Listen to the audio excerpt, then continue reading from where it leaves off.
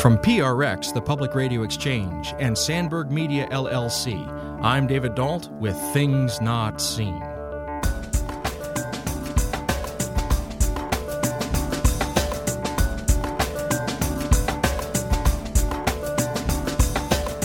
And so I just decided to be honest about that, right? To say, like, when I acted terribly, I'm going to show you too. And that's terrifying, right? To be like, somebody's going to pick this up and be like, wow, Kelly, okay. Like, she's a hot mess, right? Like, ooh, I didn't know. And sure, right? Legit. But also, I just think there needs to be that kind of level of honesty there about, like, if we're going to talk about other people's flaws, then we need to be willing to talk about our own too.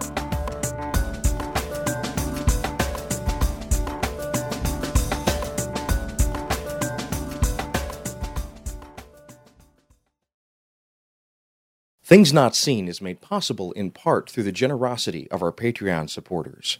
If you'd like to join them, please go to patreon.com/notseenradio. That's patreon.com/notseenradio. Thank you. Welcome to Things Not Seen. I'm David Dault, and today we are delighted to welcome back to the show Dr. Kelly J. Baker. She's the Indie Award-winning author of Sexism Ed, Essays on Gender and Labor in Academia, and The Zombies Are Coming, The Realities of the Zombie Apocalypse in American Culture, among many other books. Her work has appeared in the New York Times, The Atlantic, The Rumpus, The Washington Post, and more. Until recently, she was the editor of Women in Higher Education and the National Teaching and Learning Forum. Longtime listeners will remember that we have spoken to her on the show before, both about her book Sexism Ed and her book The Gospel According to the Klan. Today we're talking about her recent book Final Girl and other essays on grief, trauma, and mental illness. Kelly J. Baker, welcome back to Things Not Seen. Thank you so much for having me back. I'm very excited to be able to have this conversation with you. Well, folks that listen to me talk about the books that I read know that I occasionally say that I read books very quickly, both because I'm a professor and I am also preparing for a radio show every week. And so I pick up books and I just go through them and rip them apart and get what I need out of them. When I started reading your book, Final Girl, I did it very differently. It is a book that as soon as I got into the first few pages, I said, I need to read this book slow. And I did that not just because of the material, but also as a gift to myself, because this book really spoke to my experiences in a way that I found to be really moving and profound. And I'm just delighted to get a chance to share it with my listeners today. So I want to thank you, first of all, for writing this book. And I want to get into the fact that it is a book that is very personal. And so at certain times in this conversation, we're going to be dealing with some issues that have to do with family trauma and mental health. And so if listeners may be triggered by some of those issues, I just want to give everybody a warning here at the top of the conversation. But I wonder if you would be willing to maybe give my listeners a little bit of an overview of how this book came to be, because it's different from the other books that you've written. You're not writing about a subject out there in the world. You're writing about something very interior. So talk to us about that process. Sure. So this book is hugely different from other things I've written. And it really came out of a series of essays that I wrote over a couple of years where I realized I was writing about mental illness and I was writing about trauma without realizing it. So that I had multiple essays that kind of circled around these ideas that I didn't have a really clear picture that I was like coming in from this from different ways until I started grouping them together. And then I was like, oh, like I'm really trying to work out these issues of what I experienced as a child. I'm really trying to work out issues of what it's like to live with mental illness. And I'm also trying to work out issues of how grief plays into all of these. And so instead of sitting down and being like, you know what I'm going to do? I'm going to write a memoir about some of the worst experiences I had, which I don't think anyone does, by the way. I instead was like, there's something that I'm trying to do here, something that I'm trying to figure out that it might be helpful to other people who are trying to figure this out too. So the book is often about how do we tell these stories about ourselves, right? How do we think through our own stories of what we've survived and of survival, and how might we tell these stories in a way that helps us instead of in a way that doesn't help us. And what I realized pretty quickly is that I'd been telling a story about myself that was not helpful to me at all. but it was very much the way I had told this thing to myself and to other people over and over again. So this book was very much me reworking essay by essay that maybe the story is different than I thought it was, and that it would be good for me to find a different way to narrate this than I had previously. Well, and for my listeners, it's not just one story that you were telling yourself, but it was almost a kind of layer upon layer of stories. So if I may, there was the story that you were getting from your family, but there was also the story that you were getting from graduate school and what a scholar was supposed to be. And maybe we could take a moment and kind of talk about some of those layers. So what were some of the sandwiching of the stories that you were having to peel away here? Right. So our lives are very complicated and messy. We're dealing with expectations from different people at different times. And so what I realized is that all of these stories kind of built on top of each other, right? And so much of my story was a story about trauma that I didn't want to recognize. So the first layer of this is the fact that I had a biological dad who was mentally and emotionally abusive, other family members in that family unit that also were, had pretty much convinced me that anything I experienced was my fault, right? Like there's something fundamentally wrong with me here. And that's what was going on, right? Not that they were abusive, that there's something wrong with me and that I was broken, right? Like fundamentally, just as a human being. And then what happens, of course, is that there are other things that I experienced, but I think that graduate school compounded some of that stuff, right? So already feeling like I wasn't good enough, already feeling like I was somehow a broken human being who couldn't do things the way people were supposed to do. Graduate school did not improve that for me, right? Like it only exaggerated other issues that I had in there, right? So that while I previously had an undiagnosed anxiety disorder, graduate school ramped up the anxiety, right? While I previously had undiagnosed PTSD, undiagnosed bipolar 2, these things also, their symptoms magnified with the kind of pressure cooker that is graduate school. So that I felt like more and more, like somehow something was going on and there was something wrong with me, right? Like other people seemed to handle it, they could perform. And I had this interior monologue always going, right? That I was never going to be good enough. I was never going to be able to do this the way that other people did, despite whatever success I had across the board, right? Like that was just not part of the equation. It didn't register. And I think it made it even worse by the idea that when you're in graduate school, right, your whole life is like the life of the mind, right? And that looks a certain way. And so what in the world was I supposed to do in this arena where the mind is the most important part when I felt like mine couldn't work, right? And so I think that all of those other issues got swirled together there because I was so convinced, like, if my mind doesn't work the way that everyone else's is supposed to, like, how can I succeed here, right? Like, how can I move forward from this point?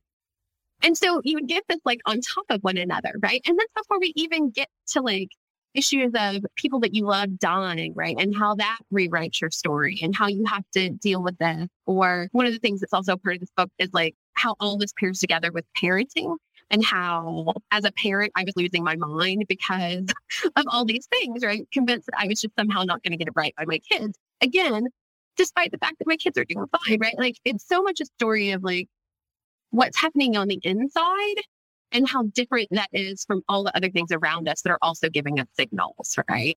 And I like to joke sometimes that while those of us that kind of seem to have it together, often you don't realize what a train wreck it is inside, what's going on inside our heads maybe doesn't match up with what people understand. And I think that's a crucial part of the story too, is to say actually, even folks that we think are successful or we think have it all worked out, we can't know because of the way that mental illness works. We can't know about the trauma that they've experienced that they're dealing with. We just don't have any idea about that, right? And how those two realities can exist side by side is also part of that too, right? That things might look one way on the outside, but when the inside doesn't match that or really actively works against it, it's hard to figure that out. If you're just joining us, this is Things Not Seen. I'm David Dault. We're speaking today with Dr. Kelly J. Baker. Longtime listeners will recall that we've spoken to her before on the show about her books, The Gospel According to the Klan and Sexism Ed. Today we're talking about her recent book, Final Girl, and other essays on grief, trauma, and mental illness. Well, I want to continue with this for just a second because some of the kind of ways that you phrase the stories that you inherited from these experiences, and you talk about trauma, mental illness, grief, PTSD, eventually a diagnosis of bipolar disorder too. These have a couple of, I come from a media background, so we'd call them log lines, like the kind of things that you use to describe an episode of a television show. And so one log line from your family was, I realized that their job was to break me, not to protect me. Like that's one thing that you say about this, which is it's a harsh reality, but one that I know very well from my own family background as well.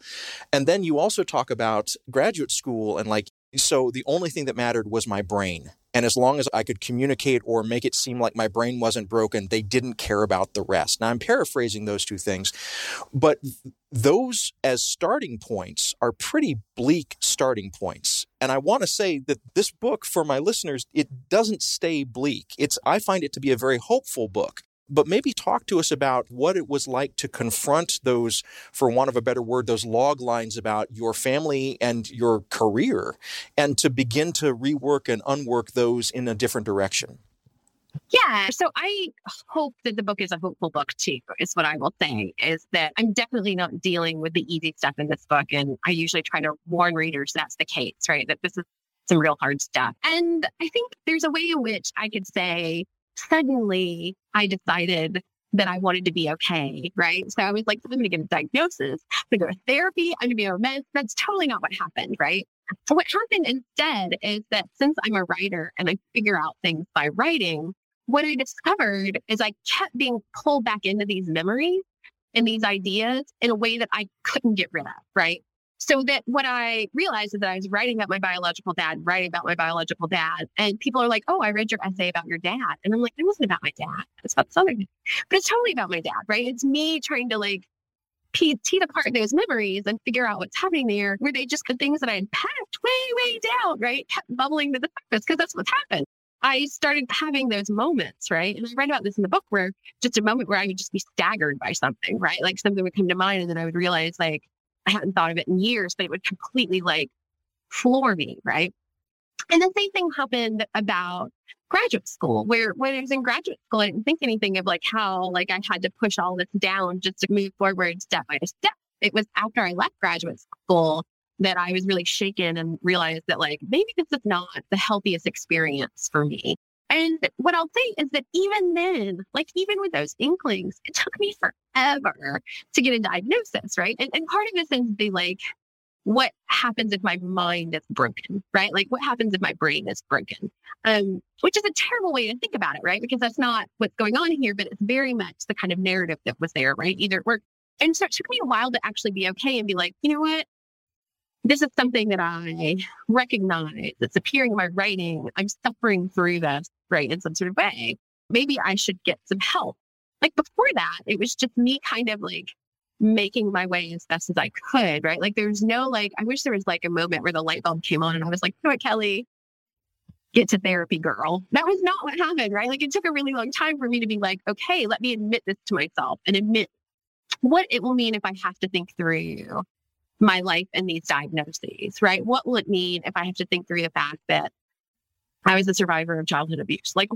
What kind of stories? Again, right? It's completely about how am I going to re-narrate myself, right? Or who am I if I admit that this happened to me? And that's really hard work, right? It's super hard work. And I have a beloved therapist who has really put in the work. And I am not a great therapy patient. I feel like I should say this right now. She really has to work with me. But there's actually really put in the work of being let's reintegrate this and see what you can deal with, right? So that's the other piece I should say is that very much in the book, it's what could I deal with reflecting back on, right? And that's not everything, for sure, because some of it would just not help me or help readers or help anyone, right, to bring back into the conversation.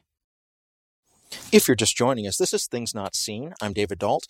We're speaking today with Dr. Kelly J. Baker. Longtime listeners will recall that we've spoken to her before about her books, The Gospel According to the Klan, and her book, Sexism Ed. Today, we're talking about her recent book, Final Girl, and other essays on grief, trauma, and mental illness. We'll be back in a moment. Things Not Seen is brought to you in part by Liturgical Press. Liturgical Press is a trusted publisher of resources on liturgy, scripture, theology, and spirituality. They've evolved to serve the changing needs of the Christian church, and they produce resources for pastoral leaders, teachers, engaged learners, and all leaders looking for quality books on faith and culture. Lit Press books are available at your favorite book retailer and online at litpress.org. That's litpress.org.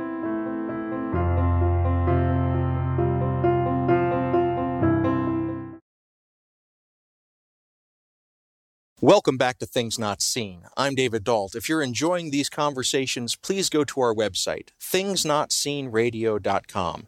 There you'll find close to 10 years of these sorts of interviews and conversations, all available for free for your listening pleasure.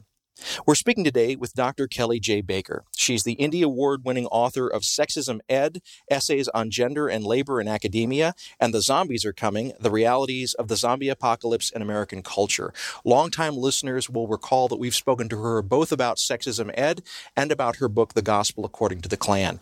Today we're talking about her recent book of essays, Final Girl, and other essays on grief, trauma, and mental illness.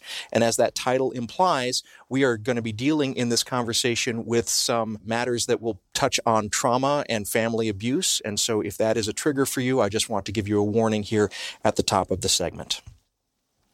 Well, we touched on this in the previous segment, but I want to come back to it because there was a moment in your book, Final Girl, that really struck me, and that was your effort, and I'm going to put emphasis on the word effort, to make the appointment to get that diagnosis that we've talked about. And your description of that both was consonant with my own experience of this, but also the experience of others who have shared with me their struggles with mental illness. And that is, the system itself sometimes is set up to make it hard or to be a particular obstacle for the people who need the help, specifically around the things that trigger them in the moments when they need that help. Like, you have to go through this number of steps in order to get the appointment in the first place, or you're asked whether or not your experience of your emotions right now is really a crisis, or is this something that can wait? I found that to be so profound, and I was moved by it. But I wonder if you could share with my listeners a little bit about both experiencing that moment, but also coming back and writing that moment. Yeah. So what had happened is I was in a period of major depression. Bad enough for me to know, okay, I should probably do something about this. And so you make that decision. It takes forever to make that decision. Or at least in my experience, it's often when I've passed a point where I probably already should have intervened, right? Where I'm at my lowest, or this is just going to be impossibly hard. And so I realized this, and I tell that story in the book, and we can talk about how I wrote it too. But I called my doctor, and the first nurse I talked to was like, "You can breathe, right?" And I was like, "Yeah, I can. I can breathe." And she's like, "Well, then it's not something the doctor can handle right now, right? So unless it was a crisis, then don't call us." And I can remember how visceral that was, where I was just like, what are you saying to me? And luckily a dear friend of mine was like, "No, this is not acceptable." She's like, "This is a crisis." She's like, "I understand how they've done this, but you're going to call back." And so called back, fought with the nurse, finally got an appointment with my doctor, who is a delightful human being and who realized very quickly, no, we need additional help, right? So we need to get you to a psychiatrist to do this, right? And it was I could diagnose you, but she's like, "This is not my wheelhouse, so I'm going to get you to the person that I want to get you to," right? And so I was like, "This is easy, right?" So I had to fight the nurse through multiple phone calls, but my doctor takes me seriously. It took at least 7 or 8 phone calls to the psychiatrist to actually get an appointment, right? And it was one of these things where I would call and no one would answer, or I would call and they would put my thing on a listening service, or I'd call, right? And so I could never get you through until I finally got someone on the phone and was like, "Look, my doctor has sent you the order. You've got to do this." And then of course it's one of those things where they're like, "Yeah, but we don't have any appointments for a month, right? Maybe we can call you if we have a cancellation." So it's just one of those things where everything was a hurry up and wait. And then it was dealing with a gatekeeper who then had to actually discover that you were in crisis and then like pass you on to the next person, right? And it's not like I could go straight into a psychiatrist, right? So you have an evaluation with someone who is never going to see you again, right? Who then like just sits down with you and is like, check, this is what it is. I can maybe write you a prescription, but you're not going to be able to see the person you need to see until this time, right? So it's just, this whole process was like ongoing and just took forever. And then they're like, you also need therapy, but we have no therapist that can take you. Good luck, right? And so then you go to the internet and try to find a therapist who like takes your insurance if you're lucky enough to have insurance. So it was one of these things where I'm not great on the phone anyway, which is an anxiety thing. So by the time I like landed in the therapist chair, I was just like, was this worth it? Like, did I like all this time and like, am I going to feel better? And that's not even accounting for how long it takes the medication to start working to handle these kinds of things, right? So it's just this long, drawn out drama that I didn't recognize at first when I went through it. It was when I decided to like write it up that I was just like, how does anybody do that? Right? Like, how does anybody have the time to like continue to follow up and continue to do this? Especially if you were like me, where you're the most depressed you'd ever been in your life. Like, how are you even supposed to do this kind of thing? And so partially it was me writing it up just to describe my experience, but partially it's also an indictment of how impossible it feels to actually get mental treatment for mental illness when you need it the most, right? Because it's not like I walked in there with like, you know what, I'm not feeling great, but like this thing. And it's like, no, like this is bad, right? Like this is really bad. And I know it's really bad. But just the impossibility of it, right? And again, I'm so unlucky enough to have insurance, but I didn't have insurance to cover the psychiatrist. So I get to pay that out, right? So it's like this very complicated system of who will take my insurance, who is available, who can I actually talk to, right? And it just, by the end of it, I was like, this is a lot of effort. Like, this better pay dividends, right? And then everyone tells you, like, oh, it's not going to be immediate. And I'm like, maybe it's not going to be immediate. Like, I've done the gauntlet. Why is it not working instantly?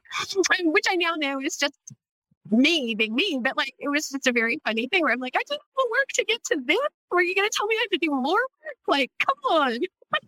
Well, and I want to pick up on that phrase you just used of you being you, because once you actually are sitting in that chair and you're actually working with a therapist, new narratives start to kick in. And you write about this like, okay, now I need to be the model patient, and now my therapist is going to fix me. Yeah. And I think it's important for my listeners to hear about this too. So talk to me about some of those narratives that start in once you are in treatment.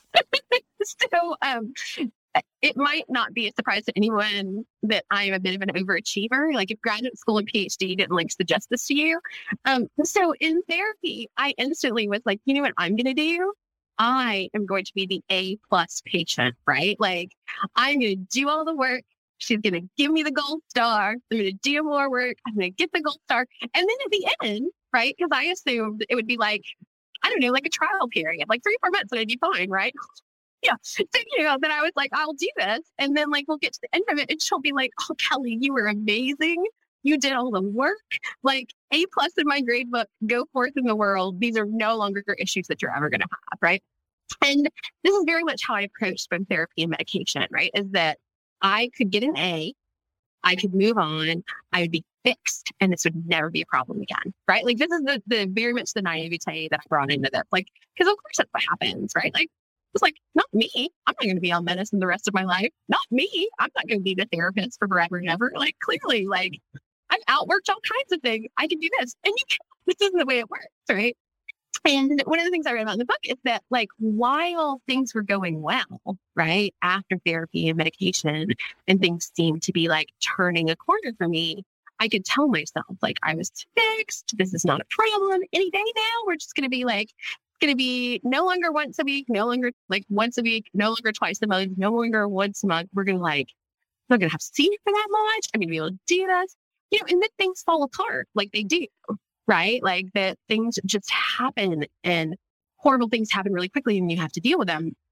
And I told my therapist once, I said, what I'm really tired of is I'm tired of being broken. Like, I'm just tired of it. Like, I'm exhausted with myself. I don't know how other people deal with me. I need you to fix it. And she's very no nonsense, but it's one of the moments that she's very gentle. She said, why do you think there's anything that needs to be fixed? And I said, like, what? And she's like, why do you assume this? She's like, this is just the way you are. Like, you get to learn to live with how you are, but there's not anything fundamentally broken about you. And I mean, I think I didn't laugh at her, but I think I had like this moment where I was just like, are you sure you're good at it? Like, I just like a funny moment where this woman is wonderfully talented and amazing and routinely like tells me what's up. But I just had this moment where I was like, I don't think you're very good at your job because like, I can actually do this. And then come to believe, of course, she's entirely right. You know, this is, of course she is. She's a professional. She knows more than me, right? But I think it was like a formative moment where I was like, oh, maybe this is not the story I need to tell about myself anymore, right? And maybe this is doing more damage than the conglomeration of things that I'm trying to get through every day. And the honest answer is, of course, that it was, right? Like that understanding of myself was not helpful. It was actively harming me and how I was approaching these kinds of things. Now, I will say I still do have these moments where I'm like, I do want that gold star because I've been working hard. like, I've been the best patient ever, you know. I less now, but every once in a while I do have like where I'm like, you should tell me how great I'm doing, right? Which, you know, she does sometimes, but, you know, other times, like, I'm just struggling through like everyone else is, right? And so it is funny about how it took me a while to realize how continual this work is, right? That it's not like I'm ever going to get to a point where anxiety is not something I deal with. Like, that's just not going to happen. And I have to be okay with that, you know, in some kind of way. Let me take a moment and reintroduce you. If you're just joining us, this is Things Not Seen. I'm David Dault, and we're speaking today with Kelly J. Baker. She's been on the show before talking about her books Sexism Ed and The Gospel According to the Klan. Today we're talking about her recent book Final Girl and other essays on grief, trauma, and mental illness.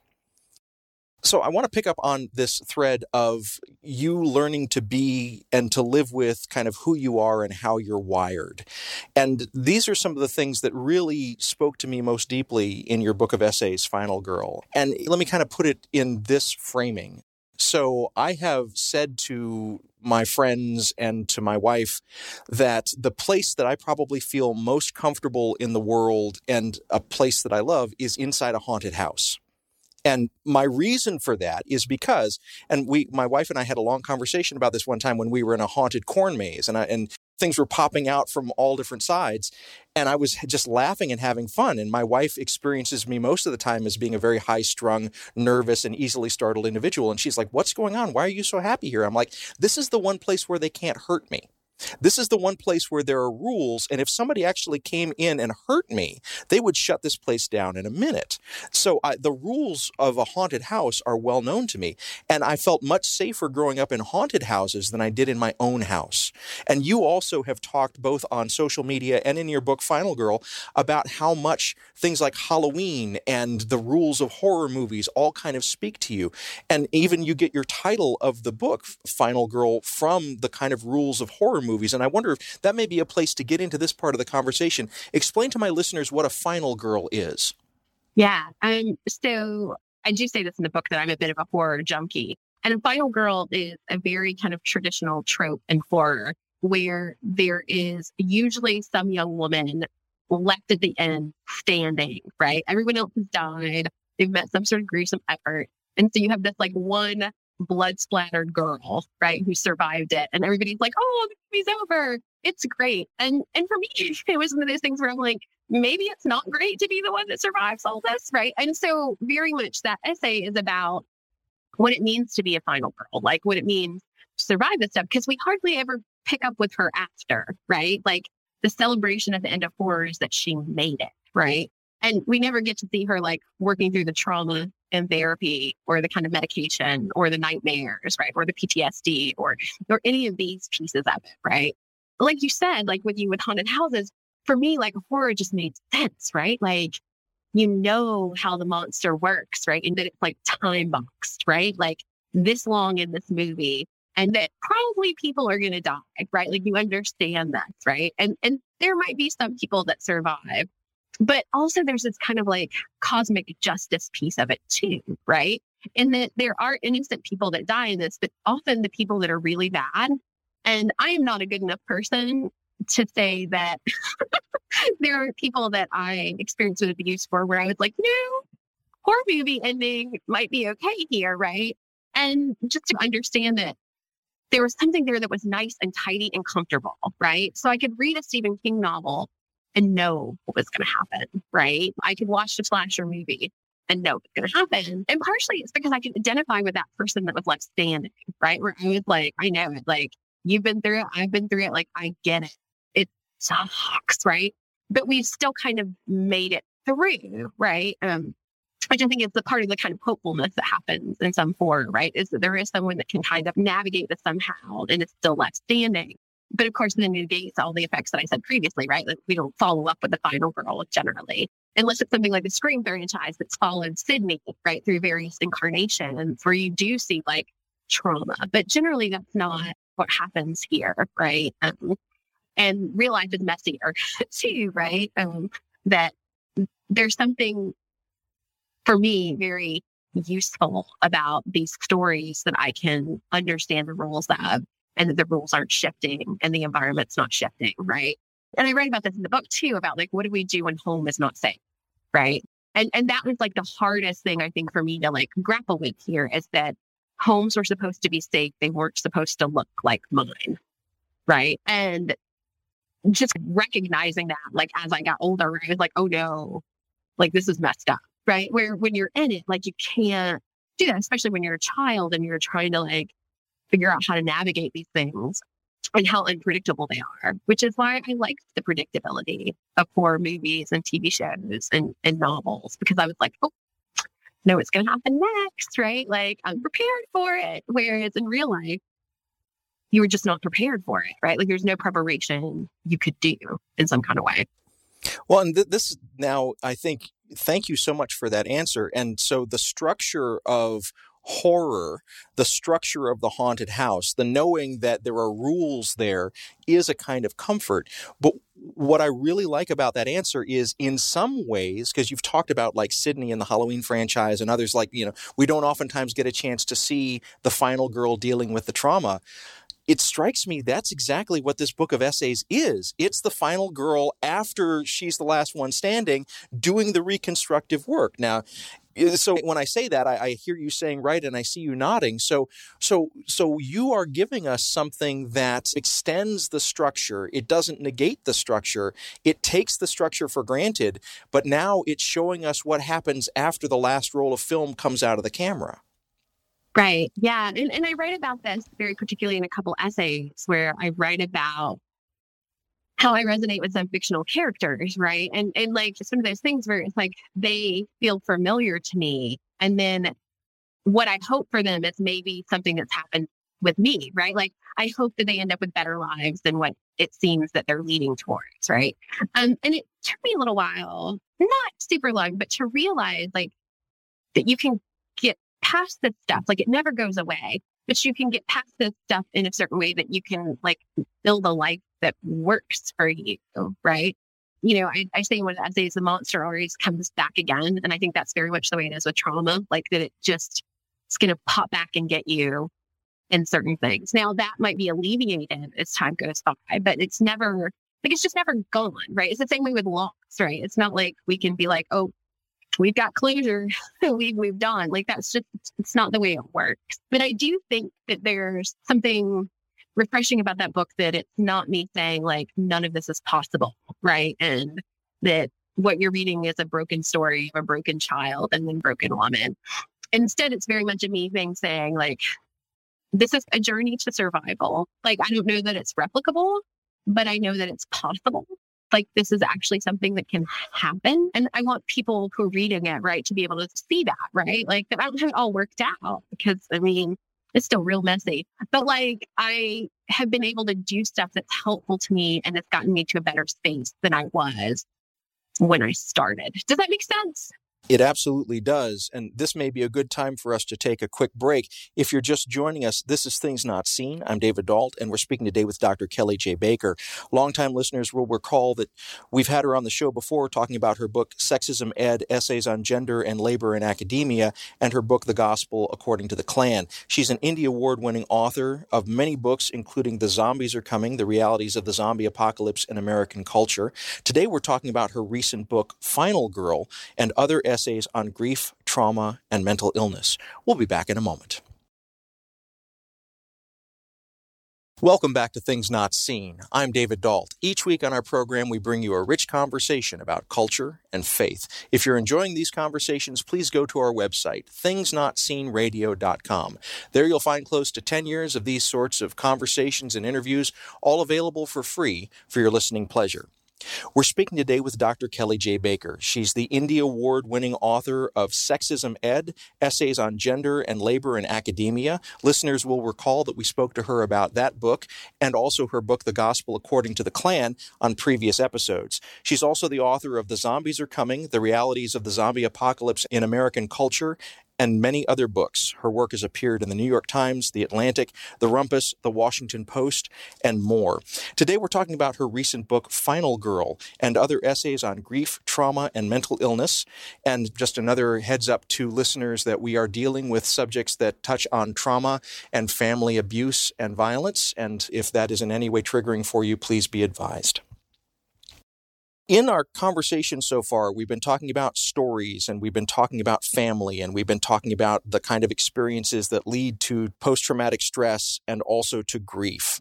And I think one of the things that rings out to me so poignantly in your book, Final Girl, is it's not easy to separate the heroes and the monsters in our families. And that when we talk about, for example, your family, or when I think about my family, I can think about people who are very closely allied together in the family structure, some of whom were my advocates and some of whom were my adversaries. And I wonder if you can talk a little bit about that. As you've been writing and thinking about that history, what was it like to look back and begin to tease out and think about those very complex relationships of threat and protection in your own past? Yeah, it's really tough. You know, it's one of those things where my paternal grandmother, who was very much an enabler of my dad, was also one of my strongest advocates when she wanted to be, right? So supportive until she wasn't, right? Which is hard to deal with when you're a kid. On my side until she wasn't, and then enabling.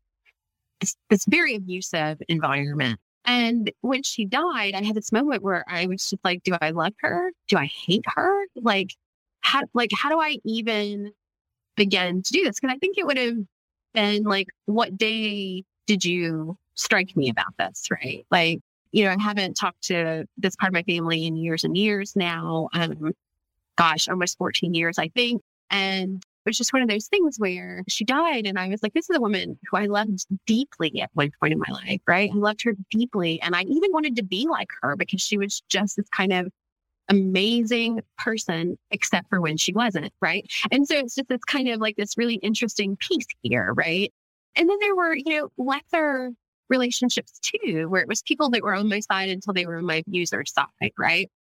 Who were actively involved, right? This happened in some sort of way. And so it was really hard for me to deal with this, except to come to this sort of space where I could say, like, there are some memories that are good, but for me, thinking about it back as an adult, right? Where this is so confusing as a child, but thinking as it back as an adult, it's the bad often outweighed that good, right? Like those moments of support completely were overturned by these like terrible moments where people just really wanted to break me down, right? And make me do what they wanted me to do.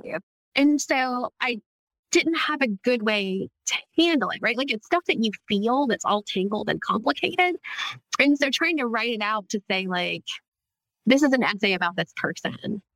And then to get to the end of it and be like, I don't entirely know, right? Like even at the end, when I reflect on all of these things and I talk about some of these, the most terrible experiences I had with this person, like, how am I supposed to feel, right? Like, and realizing that maybe how I'm supposed to feel is the wrong question, right? Like maybe the better question is, how do I feel? And how I feel is really conflicted. And I don't know like what to do in some sort of way. And I think that often happens to kids that have been in these like traumatic, abusive environments, is that especially when it's parents, right? Like it's so hard because it's the person that's supposed to love you no matter what.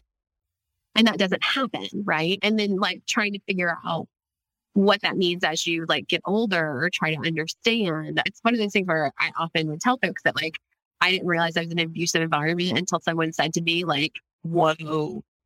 Like this, like I tell them it's funny stories and they're like, nothing about this is funny. And I'm like, are you sure? Like, it's kind of funny. And they're like, no, like shut it down. None of this is funny. None of this is good. Glad that you've survived through humor, but like, whoa. Right. And I just think that makes it even harder, right? Because of the kind of like desire we have for our parents to love us and the way that they're supposed to love us. And then what happens when that relationship is broken or toxic is just like the ramifications are there forever and ever as you kind of deal with them. And so, yeah, I think it's still really hard for me to kind of like parse it, because there's some moments that I really miss these people.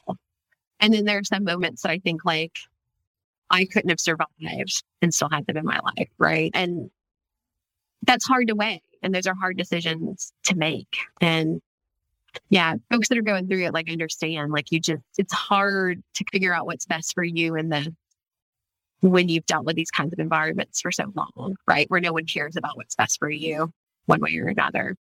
As I'm listening to your answer, two quotes are going through my head. And one is Mr. Rogers, and I'm going to paraphrase it. Mr. Rogers basically saying, what I really wanted to do was to help children to understand that if they had big feelings, if they could name them, then those feelings wouldn't control them. That getting it out there and naming it is important. And then another that goes through my head is from the writer Anne Lamott, and I think it's from her book Bird by Bird about writing, where she basically says, if folks wanted you to write better about them, they should have treated you better. And so as I'm saying those two things, I'm using it as a kind of foundation for a question where I ask, your entire vocation is getting words into the world. And so this was a process, it seems to me, in your book, Final Girl, of learning to name these things in ways where they can't control you anymore.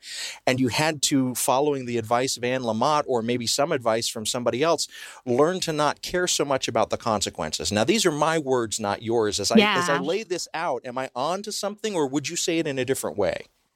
No, I think there is something remarkably liberatory for me in this memoir, in that I got to call it like it was, right? So it wasn't someone else's story about me. It wasn't me listening to abuses anymore, except to use them to figure out how to retell my story. But it was very much me claiming that, right? And claiming diagnoses and understanding that like that knowledge doesn't change me. It just identifies where I am and who I am, right? So that there's no shame in those diagnoses, right? Like that there are people that want to do that, but to just realize like, no, this is actually really helpful for me to be able to name these feelings that I've had for so long, right? Or these symptoms that attach to this, that now I can actually name what they are. And that's actually very empowering to me, right? To be able to identify that instead of to be like, I don't know what's happening. So I think that being able to do that and being able to name those big emotions and to deal with them matter-of-factly, like I do in this, was very helpful. And I do love the Anne Lamott quote. And I think about it often, right? Which is, if you're terrible people, you can't be surprised when someone writes about how terrible you are. Now, I did have to think about this a lot. So this is something that I really thought about as I was putting the book together, which is like, how much did I want to talk about other people? How much did I want to talk about what specifically happened, right? Like, how much did I want to dwell in the terribleness? And one of the things that happened in that book means a lot of the really terrible stuff stays off page, right? Like, it's not like it's front and center, right? Like it's an off-scene kind of thing. There are moments where I really focus in, but a lot of times it's just a more general, like, set the stage. And so you can have an idea of this. Because I didn't want it to be like one of these things where it's like, let's go all in on her trauma. Partially because that would be terrible for my mental health, but partially because that's not really what the story's about, right? Like it's about the after effects of trauma. And so I had to really think about like, do I let these people off the hook, right? And I don't think I do. Like I talk about how complicated it is, but I don't let them off the hook. The other piece of that is I don't let myself off the hook in this book, right? So that one of the things I discovered is that I would have these moments in essays where I'm like, I could look better or I could be honest, right? Like, so these are my options, is that I could actually look better than I am, right? Or I could be really honest about where I was in this moment. And what I discovered is I got stuck in essays where I was like, maybe I'm just not a very good person, right? Because we don't always act in our best, right? When we have these really messy, chaotic moments where we're really struggling, And so I just decided to be honest about that, right? To say, like, when I acted terribly, I'm going to show you too, right? Like, just to be this way. And that's terrifying, right? To be like, somebody's going to pick this up and be like, wow, Kelly, okay, right? And so that was what worked on me the most, I think, is just being like, we're going to pick this up and be like, wow, like, she's a hot mess, right? Like, ooh, I didn't know. And sure, right, legit. But also, I just think there needs to be that kind of level of honesty there about, like, if we're going to talk about other people's flaws, then we need to be willing to talk about our own too, and to be really honest that most of us are going to mess up all the time. And sometimes it's really not going to be pretty. And that also is part of our story and our journey, is that learning and that moving forward, hopefully, after those kinds of things happen. If you're just joining us, this is Things Not Seen. I'm David Dault, and we're speaking today with Dr. Kelly J. Baker. We've talked to her on the show before about her book, Sexism Ed, and her book, The Gospel According to the Klan. Today we're discussing her recent book, Final Girl, and other essays on grief, trauma, and mental illness. Well, picking up on what you were just saying about how this appears, I was struck in the middle of the book. There's one chapter, and I should say, or one essay. I should say to listeners that most of your essays are between like about 6 to 15 pages. But there's one right smack dab in the middle of your book, chapter 16, called Therapy. And I'm going to quote it in full. I went to therapy on my birthday because I am trying to save my life. And that's just there on the page, and the rest of it is what we would call white space. And so talk about a focus, talk about showing something in very stark relief. What was it like to get that bare boned and to allow yourself to keep that in the manuscript? Yeah. It was one of those where I wrote that not long after that therapy session, right? So I write a journal, I write on the computer, right? So I have stuff, and it was just one of those where I wrote it down and was like, this is maybe a thought for my journal or something. Like, maybe I'll come back to it, maybe I wouldn't. But as I was pulling essays together, I found that one again and was like, this is an essay, right? In itself, right? These like just a few lines are an essay that say more about where my mental health was at that moment than thousands of words could, right? Like, just to do that. And so I put it in the manuscript, and then I pulled it out. I put it in the manuscript and I pulled it out.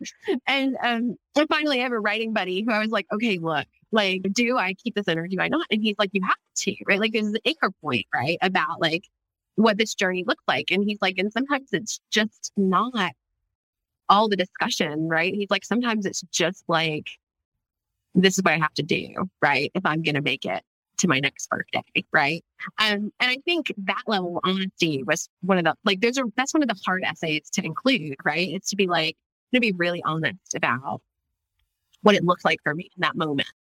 And it was also one of those things where I told my partner, I was like, if you sit down and will like want to read this all the way through, like, I have suggestions of essays that you would skip, like, just like bounce right over him, like, just like keep flipping, because he's talked to me like throughout this and like knows where I am. But I think there's something about seeing that starkness on the page, like you said, right? Where you're just like, oh, wow, like, this is much more serious than maybe she had said previously, right? And so I'm glad it's in there, and I'm glad the one that follows it is in there too, right? But just to say, like, no, like, this is real. And when we talk about something like survival, it's often not in the abstract, right? Like, it's not something we're thinking about. Like, it actually is something very direct and has direct consequences, right? That we maybe should pay a little more attention to.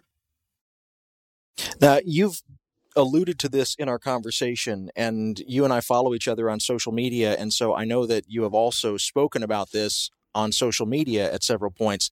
A writer normally has anxiety about getting their words out into the world. But in this particular case, it really seems like this particular book is both necessary for the reasons that we've talked about so far in the hour, but also it's the piece that is the most bare wound. It's the most open. It's the most vulnerable. And what is it like to have it in the world? And what is it like to have people like me come and want to talk to you about it and to go into these things in detail? What's it like to have this particular book read, I guess is what I'm asking. Yeah. So one of the things I tell people is that like, this is the book that I almost like pulled, I don't even know how many times, right? Like I get it to a certain point and I was like, I can't do this, right? Like this can't be in the world. I can't have people read this. Like I can't do it. And luckily I have like excellent people around me who are super supportive and they're like, no, like I feel like this is worthwhile, right? In some sort of way. But it was remarkably, like it was nerve-wracking to write the thing. It was nerve-wracking to turn the thing into the press. It was nerve-wracking to get it back from the press, like as we worked through getting it ready for publication. It was nerve-wracking when I knew it was going to be published. And I had this moment where I was just like, maybe on publication day, I'll just hide. Like legit, just like hide, right? Like no one can find me. I'll find a cave. Like it's cool, right? Like read it if you want to read it, but like maybe like don't include me in this in some sort of way. And then it was out in the world and I was like, oh no, like people are going to read this and they're going to, what if they don't like me, right? Which is an anxiety, me sort of thing. And recognizing that it's okay, right? People don't have to like me. I don't have to be likable. That's not what this project is about in some way, shape, or form. But like hearing from people who read it and find it useful, or I've gotten all kinds of emails and messages from people that are like, we didn't experience the same thing, but like this really resonated, right? Or this essay resonated, or we made it together, which just makes me want to like sob for where we are, but also, you know, nice to have those connection points with folks too. And so, yeah, it's really interesting because it is one of those things where people are like, oh, I picked up any of my other books. And I'm like, yay, cool. I'm like, I'm a bummer because I read about racism or sexism, but they pick up this book and I'm like, cool, man, cool. Okay. Yeah. All right, sure. Like, you know, it's just like very much me trying to be cool with it while also like losing it a little bit that someone is reading it. So yeah, it's kind of wild that it's out there. And it's even more wild because I have relatives that are like, oh, I'm reading it. And I'm like, stop, please. Like, hold, no. Like, if you want to talk about it, cool, not with me, right? Like there's this level of like separation, right? So strangers reading that, I'm much more comfortable with than, you know, like my teenagers, like, when can I read this book? And I'm like, never. You can never read this book. Which means as soon as she can, she probably will, right? But I was just like, no, you cannot. Well, Dr. Kelly J. Baker, I have to say, I am so glad that I read your book, Final Girl. Like I said at the beginning of the show, it's a book that I read slowly because I wanted to sit with the movements that it went through, and I wanted to sit with your story. It made me also sit with my own story in ways that I needed. And I'm hearing you when you're telling me the trials that you went through to get this book into the world, that you wanted to pull it at several points and you had a lot of doubts about it. I just want to say, as a reader of many of your books, I am so glad that this book exists. I'm so glad that you went through what you went through to write it, not what you went through in terms of your experiences, but to get it on the page. I'm so grateful for that. And I'm especially grateful that you took time today to talk to us about it. Well, I appreciate you reading and I appreciate your kind words. And I'm so glad to have talked to you about it today.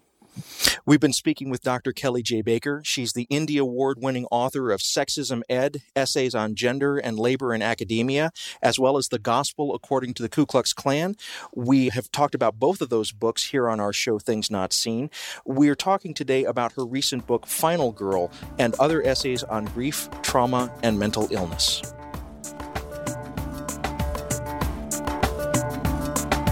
Things Not Seen is produced by Sandberg Media, LLC. We're distributed nationally by PRX, the Public Radio Exchange. Today's show was recorded at the William Adams Studios in beautiful Hyde Park here on the south side of Chicago, Illinois. Our studios have a home courtesy of the Zygon Center for Religion and Science, part of the Lutheran School of Theology at Chicago. Neither Zygon nor LSTC are responsible for the content of this program. Our theme music is composed by Gene Kija. Our show is made possible in part by the generosity of supporters on Patreon. You can find out how to help us create great programs by going to patreon.com/notseenradio. You can follow us on Twitter at Not Seen Radio. Visit us on Facebook and like our page to receive regular updates about the show and find out more about our guests. That's facebook.com/Things Not Seen Radio. And you can sign up for the free podcast, listen to old shows, send us an email, and find out more about our guests if you visit us on the web at thingsnotseenradio.com. I'm David Dalt, and we'll be back next week with more conversations about culture and faith. Please join us.